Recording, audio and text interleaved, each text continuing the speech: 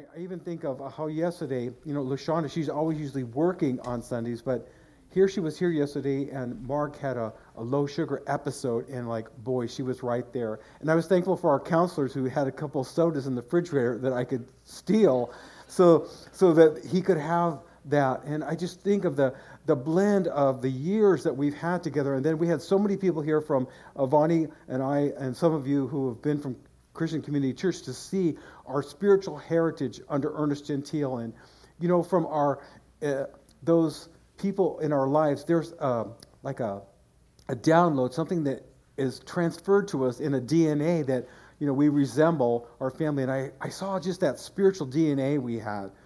Brian Phillips, what it was like, just being at Christian Community Church, and the atmosphere of God's presence, and the songs of worship, Jesus being Lord of our lives, and even looking at Paul's transition in his life and how he lived for God his whole life, and he had that debilitating disease that he never was free from, and just all the things that go on. I am so thankful.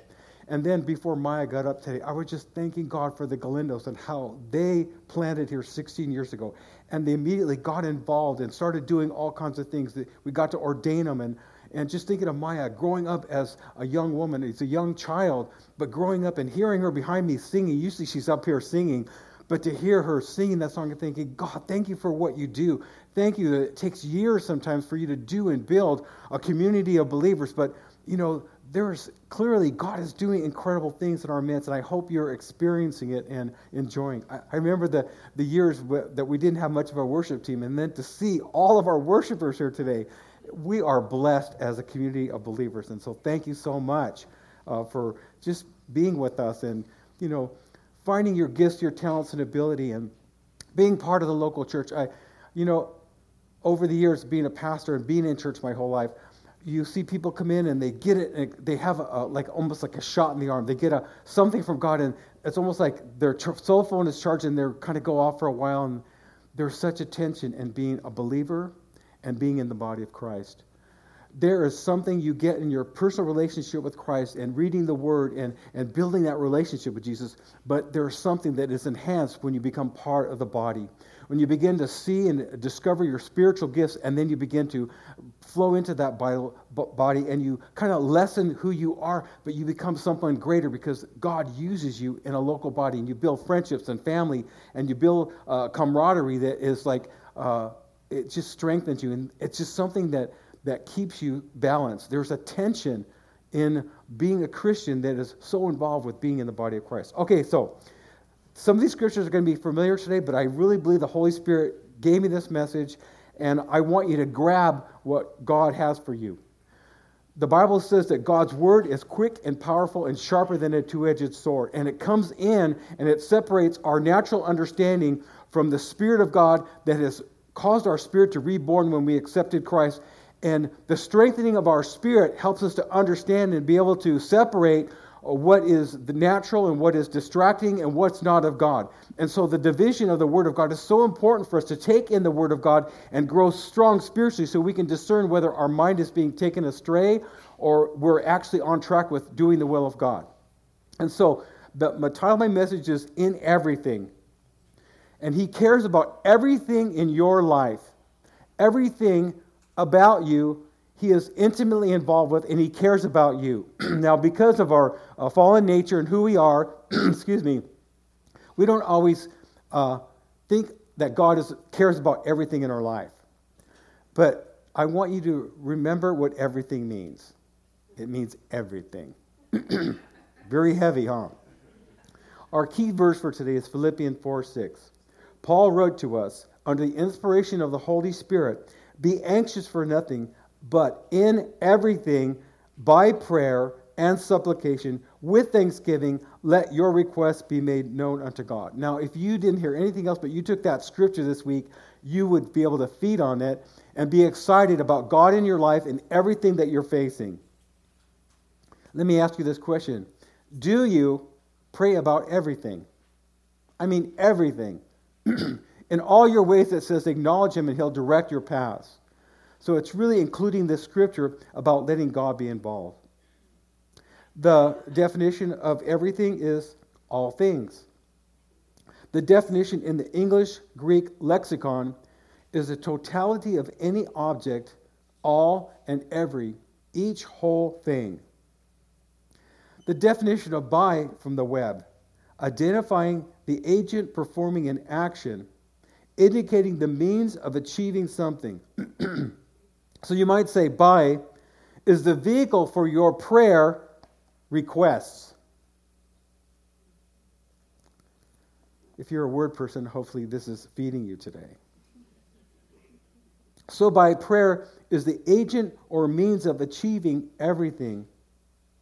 Again, prayer is that vehicle for which your prayer requests are received by God. Supplication, the definition is the action of asking or begging for something earnestly or humbly. Now, most of us are all adults now. We don't beg anymore. Come on, be honest. Do we beg anymore? Maybe we'd like to. How about when we were kids? Oh, maybe some of you who have kids, you know what begging's like. I remember one Christmas, I begged, I asked, I begged, I asked, I pointed to what I wanted to my dad, and it was the one Christmas that I felt like I got what I wanted, and I felt like it did something in my heart with God, to trust God and to believe that I could ask anything from Him.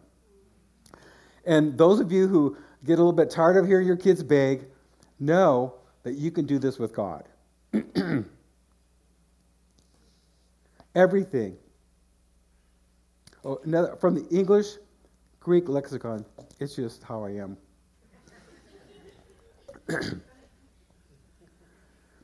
From the English-Greek lexicon on supplication is that which is asked with urgency based on presumed need, request, a plea, a prayer.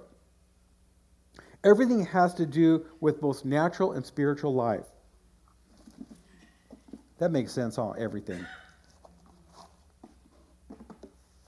By prayer, through the action of asking God in prayer. It's an action when we actually pray for God for what we need.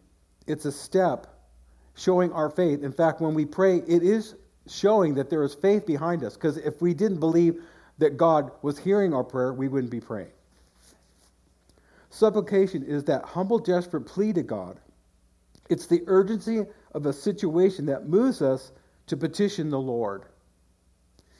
And then we're supposed to do our supplication, do our prayer with thanksgiving, with a heart of gratefulness. But how many know sometimes when we're desperate, we kind of don't do thanksgiving? Can we be honest? I mean, sometimes we're just, hey, God, I need this. This situation's desperate. But thanksgiving is kind of on the back burner. But we're supposed to be thanking God as we're in that desperate place of supplication and prayer. And thanking God is an act of worship and an act of trust. In 1 Thessalonians 5:18, it says, in everything give thanks, for this is the will of God in Christ Jesus for you. Again, we are so involved knowing our own heart, our own soul, and knowing the will of God that we have, or what the will we have, we kind of forget about God's will. And since we accept Jesus Christ, we come into that place of really reshaping and allowing God to orchestrate our will to come under His will. And we find when we let God's will be preeminent in our life, we are living the best life. We are having the greatest amount of faith and the greatest relationship with God because we're learning to trust Him in everything that we're going through. In Psalms 156, it said, let everything that has breath praise the Lord. Praise the Lord. And no, sometimes we come into church and maybe even we're going through things and it's kind of hard for us to praise. But give that sacrifice of praise because, again, it puts you in the right perspective with God and with dealing with the everythings that are going on in your life. Let your request. It is the most important to let God know what your desperate requests are. Made known to God. Often we fuss and even let others know of our desperate situations.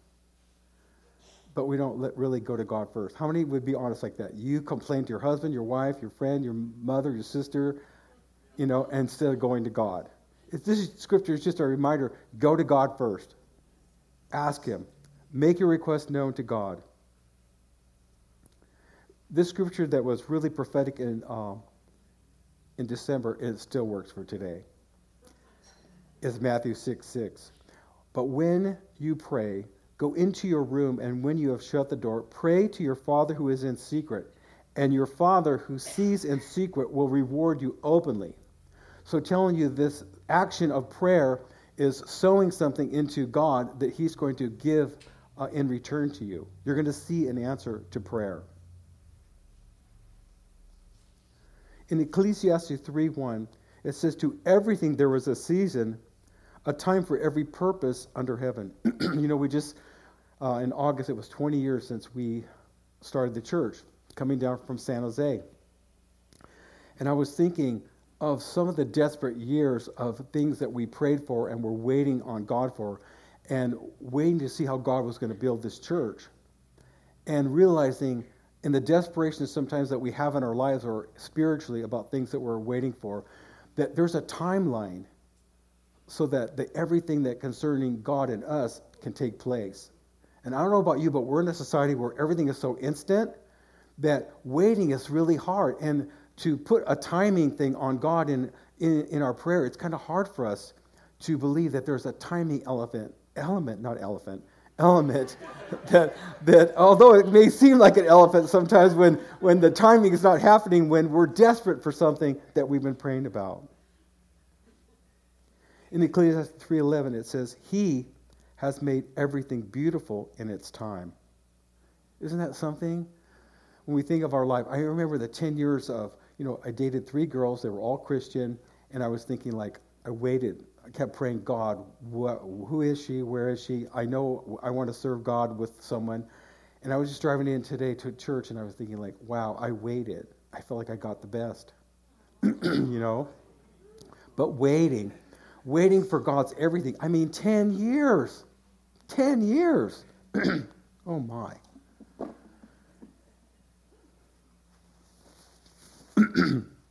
In everything by prayer and supplication, with thanksgiving, let your requests be made known to God. Our next part is keep praying. Sometimes we just get tired of praying. We like everything. We start out well with things. We're doing really good, and then we kind of like, we're human. We have these cycles and rhythms in our life that we're either on or we're off. Keep praying. In 1 Thessalonians 5:17, pray without ceasing, Paul writes us. Here's a quote. Find joy in the disciplines of prayer and not in the answers of prayer. If you just thought about that, because it's talking more about your relationship with Jesus, how much Jesus loves you. A lot of times we rush in and we want to get something, we don't get it, we leave. How many times people sometimes have come into church and they didn't get what they wanted and they left, or sometimes our heart are not in the right place to receive, but it's in continually seeking and coming to God and being before Him that somehow our hardness can break up and we can connect with God. So again, I'll find joy in the disciplines of prayer and not in the answers of prayer. I know sometimes I been feeling really desperate about something, wanting God to change. But just being in the presence of God, being able to surrender that to Him, even though I knew it didn't change, somehow I was able to lift off the intensity of what I needed and trust that I had given it to Him. And there's something about sometimes voicing major prayer needs. It helps your soul release things because God's hearing you. And the more you're walking with Him and trusting God, and you have a few track records with God coming through for you, when you pray it off, you can feel something lift off of you, and now it's resting on Him. You may take it back, or you may start worrying about it again. You'll have to do that same thing, but there's something that happens when we can release it to God. Prayer's motivation presents opportunity to be in His presence. How many times have we had a desperate situation that moved us to prayer and we realized this was actually better than the need I had to pray off? It was good to be in God's presence. Yesterday, I mentioned this yesterday, but, praying for Paul for 13 and a half years since he was in the wheelchair, and even more before that because he was suffering with Joseph's disease. When he passed, it was a bittersweet thing for me. On the one hand, I knew he was with Jesus, but the other hand, it was like, we've been praying for a miracle for all these years. And we had Diane this last year, after 15 years of failed back surgery, healed and restored to us. And anyone experienced the blessing of what we had spread out there, and she and Kelly really were behind that this weekend. And so I remember just for a short time, just kind of like, okay, I felt like I laid down prayer. God, what's going on? What are you doing? But getting back up again, like believing for miracles, believing for the supernatural, believing that God is going to touch people in ways that they're going to experience the supernatural, that they are going to be freed from things. They're going to experience healing, and they're going to experience resurrection and restoration. So in Psalms 126:4, restore our fortunes, Lord, and the streams. Renew the desert. Everything that we perceive as loss, believe that God is going to restore. Dory had a word for us just before the end of the year about reset. And we've been seeing the ramifications of that word, the explosion of that word in our church of God resetting things that have not been good. Lean times we've gone through financially this last year. Reset in just so many different things. Outreaches in the community. There's been a definite reset. That word reset is for everyone here. Everyone that's part of this church, everyone who's visiting, that's a powerful word of reset. And I believe it's a reset for us spiritually. It's a reset individually for things that you've gone through in your life. When you reset things, things begin to change. And when God declares a reset, things begin to happen in our lives that are supernatural. I just mentioned this in prayer this morning. That reset was like the children of Israel when they were in the bondage. When that time period was up and the cries that they had put out for those 430 years that God had segregated them out to that place of being in bondage under Egypt. But at the end of that time, when they went out, it says everyone went out. That reset applied to all of Israel, and they began to go into the promised land. They started a new journey. And that thing that we're going through in 2020, when there's perfect vision in this year, that God is going to give fresh vision, but there's going to be a reset in our lives if you will just receive it and believe it. That God's going to just shake things up. You may get new jobs, you may have new opportunities, whatever it is, God's going to reset. There's going to be a restoration, according to this scripture, restoring our fortunes as streams renew the desert. And there's times in God's season where we go through the hard times, we go through the wildernesses, we go through those desert places, but then God always brings us out of the desert into a new experience with Him, into a times of rejoicing and being glad for what God is doing in our life. That's what we're believing that God's going to do for everyone here in this next year. What about plant seeds of prayer? In Galatians 6:7, do not be deceived. God is not mocked. For whatever a man sows, that he will also reap. So keep sowing those prayers. You're going to reap that harvest. It was in that scripture even today about generosity, that as you're sowing, you're going to reap. As you keep sowing in prayer, God is going to bring you and reap with you answers that will come to you. Psalms 126:5-6. Those who plant in tears will harvest with shouts of joy. Those seasons that you've cried, those seasons that have broken you. We don't want to be broken. We try to be up, and sometimes we even resist brokenness. But if we allow the seasons of even our brokenness, it turns into a season of joy and rejoicing. Those divine seasons where you go through those hard things, that God is breaking your humanity, your old soul life, your own independence apart from Him. When you go through that, it brings a time of restoration to you that you look back and you say, I'm glad I went through the brokenness. They weep as they go to plant their seed, but they sing as they return with the harvest.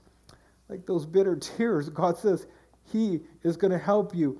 In those times where you resist, like, I'm not going to let any tears out. I'm not going to let this thing crack me. I'm not going to be broken by this situation. But when you let it break, the deeper healing and the deeper connection it brings in your spirit, the spiritual strength that you derive from it is like such a blessing to your life. And it brings you so closer to the Lord and who he is and how he loves you. It's an incredibly awesome thing. Okay, my next thing is handle loss well. Do you handle losses well? Do you get angry when you go through losses? And it's okay to be angry and work through it, but God wants to help us learn to handle loss well in our life. In Job 1, 20 through 22, if you guys are interested in men's Bible study at 8 o'clock on Saturday morning, Jerry Munzer is bringing us through Job and has some incredible things that he brings out. Job had lost children, servants, and wealth. Then Job arose, tore his robe, and shaved his head, and he fell to the ground and worshipped. And he said, "Naked I came in from my mother's womb, and naked shall I return there. The Lord gave, and the Lord has taken away. Blessed be the name of the Lord." In all of this, Job did not sin or charge God with wrongdoing. Handle loss well. My next one is handle disappointment. In 1 Corinthians 13, 7 and 8, it says, God's love in us bears all things. God's love in us believes all things. God's love in us hopes in all things. God's love in us endures all things.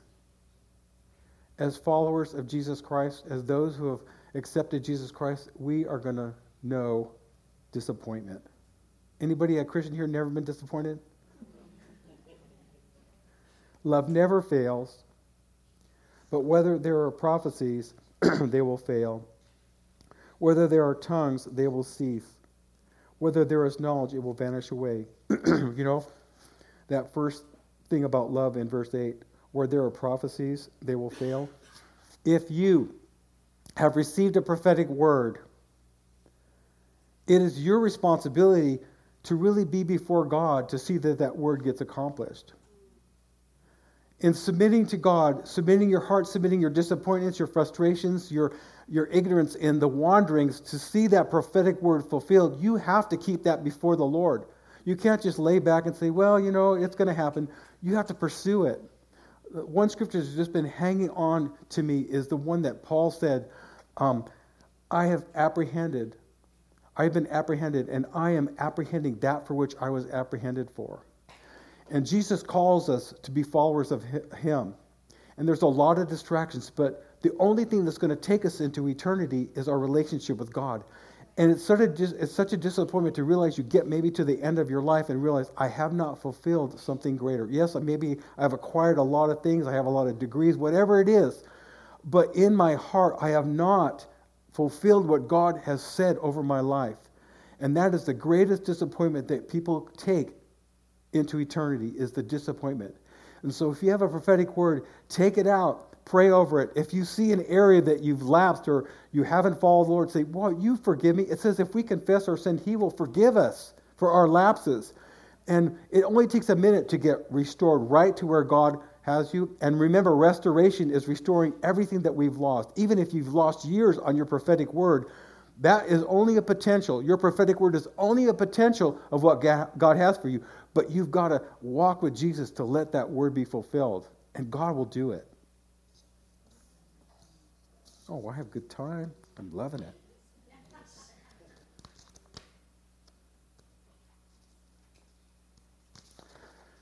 Okay, my next one is answers to prayer.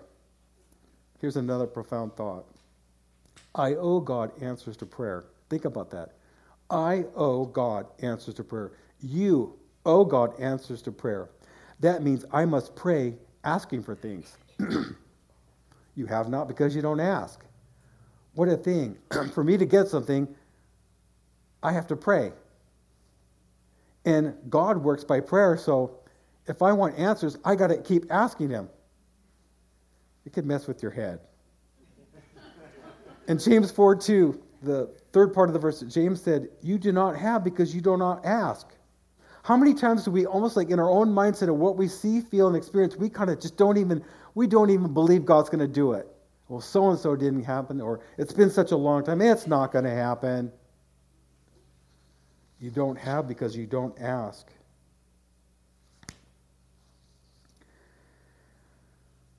James also said, you ask and do not receive because you ask it amiss, that you may spend it on your own pleasures. Here's another profound thought. The will of God is a stream of answers. The will of God is a stream of answers. When you're walking in the will of God, you're in a flow. Even in desert and drought times, God's going to give you water. There's going to be something that keeps you going in your relationship with God and in your routines. He promises in Isaiah streams in the deserts, water to keep you going. And I want to read something else. I just added this morning.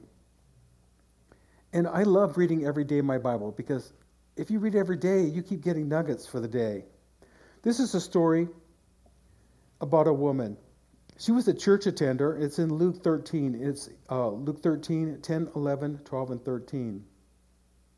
Now, as Jesus was teaching in one of the synagogues on the Sabbath, behold, there was a woman who had a spirit of infirmity 18 years, and was bent over and could in no way raise herself up. So here's this woman. She's a faithful attender. She's been in church for 18 years, I believe. She's been coming over and over and over again with a need. In fact, she's troubled. A spirit has caused her to be bent over, but she's a woman of faith. She's a believer. And Jesus is in there. Many of our requests, many of the things that are not answered, for some reason, God is waiting to do something dynamic. Diane Gautran, 15 years. We don't understand the timing. We don't understand the spiritual things that come against us. But God, in God's timing, and being where God wants us to be, and being in relationship with God, no matter what's going on, keep praying, keep believing, keep thanking, even though things are not good, even though your body's in pain. There is either God's going to heal you or take you home, but stay in faith, stay in the house of God, stay under the atmosphere of the Holy Spirit until whatever breaks off, breaks off. So, she's under a demonic spirit of infirmity, a spirit of sickness is on her 18 years, and she was bent over and couldn't in no way raise herself up. But when Jesus saw her, he called her to him and said to her, "Woman, you are loose from your infirmity."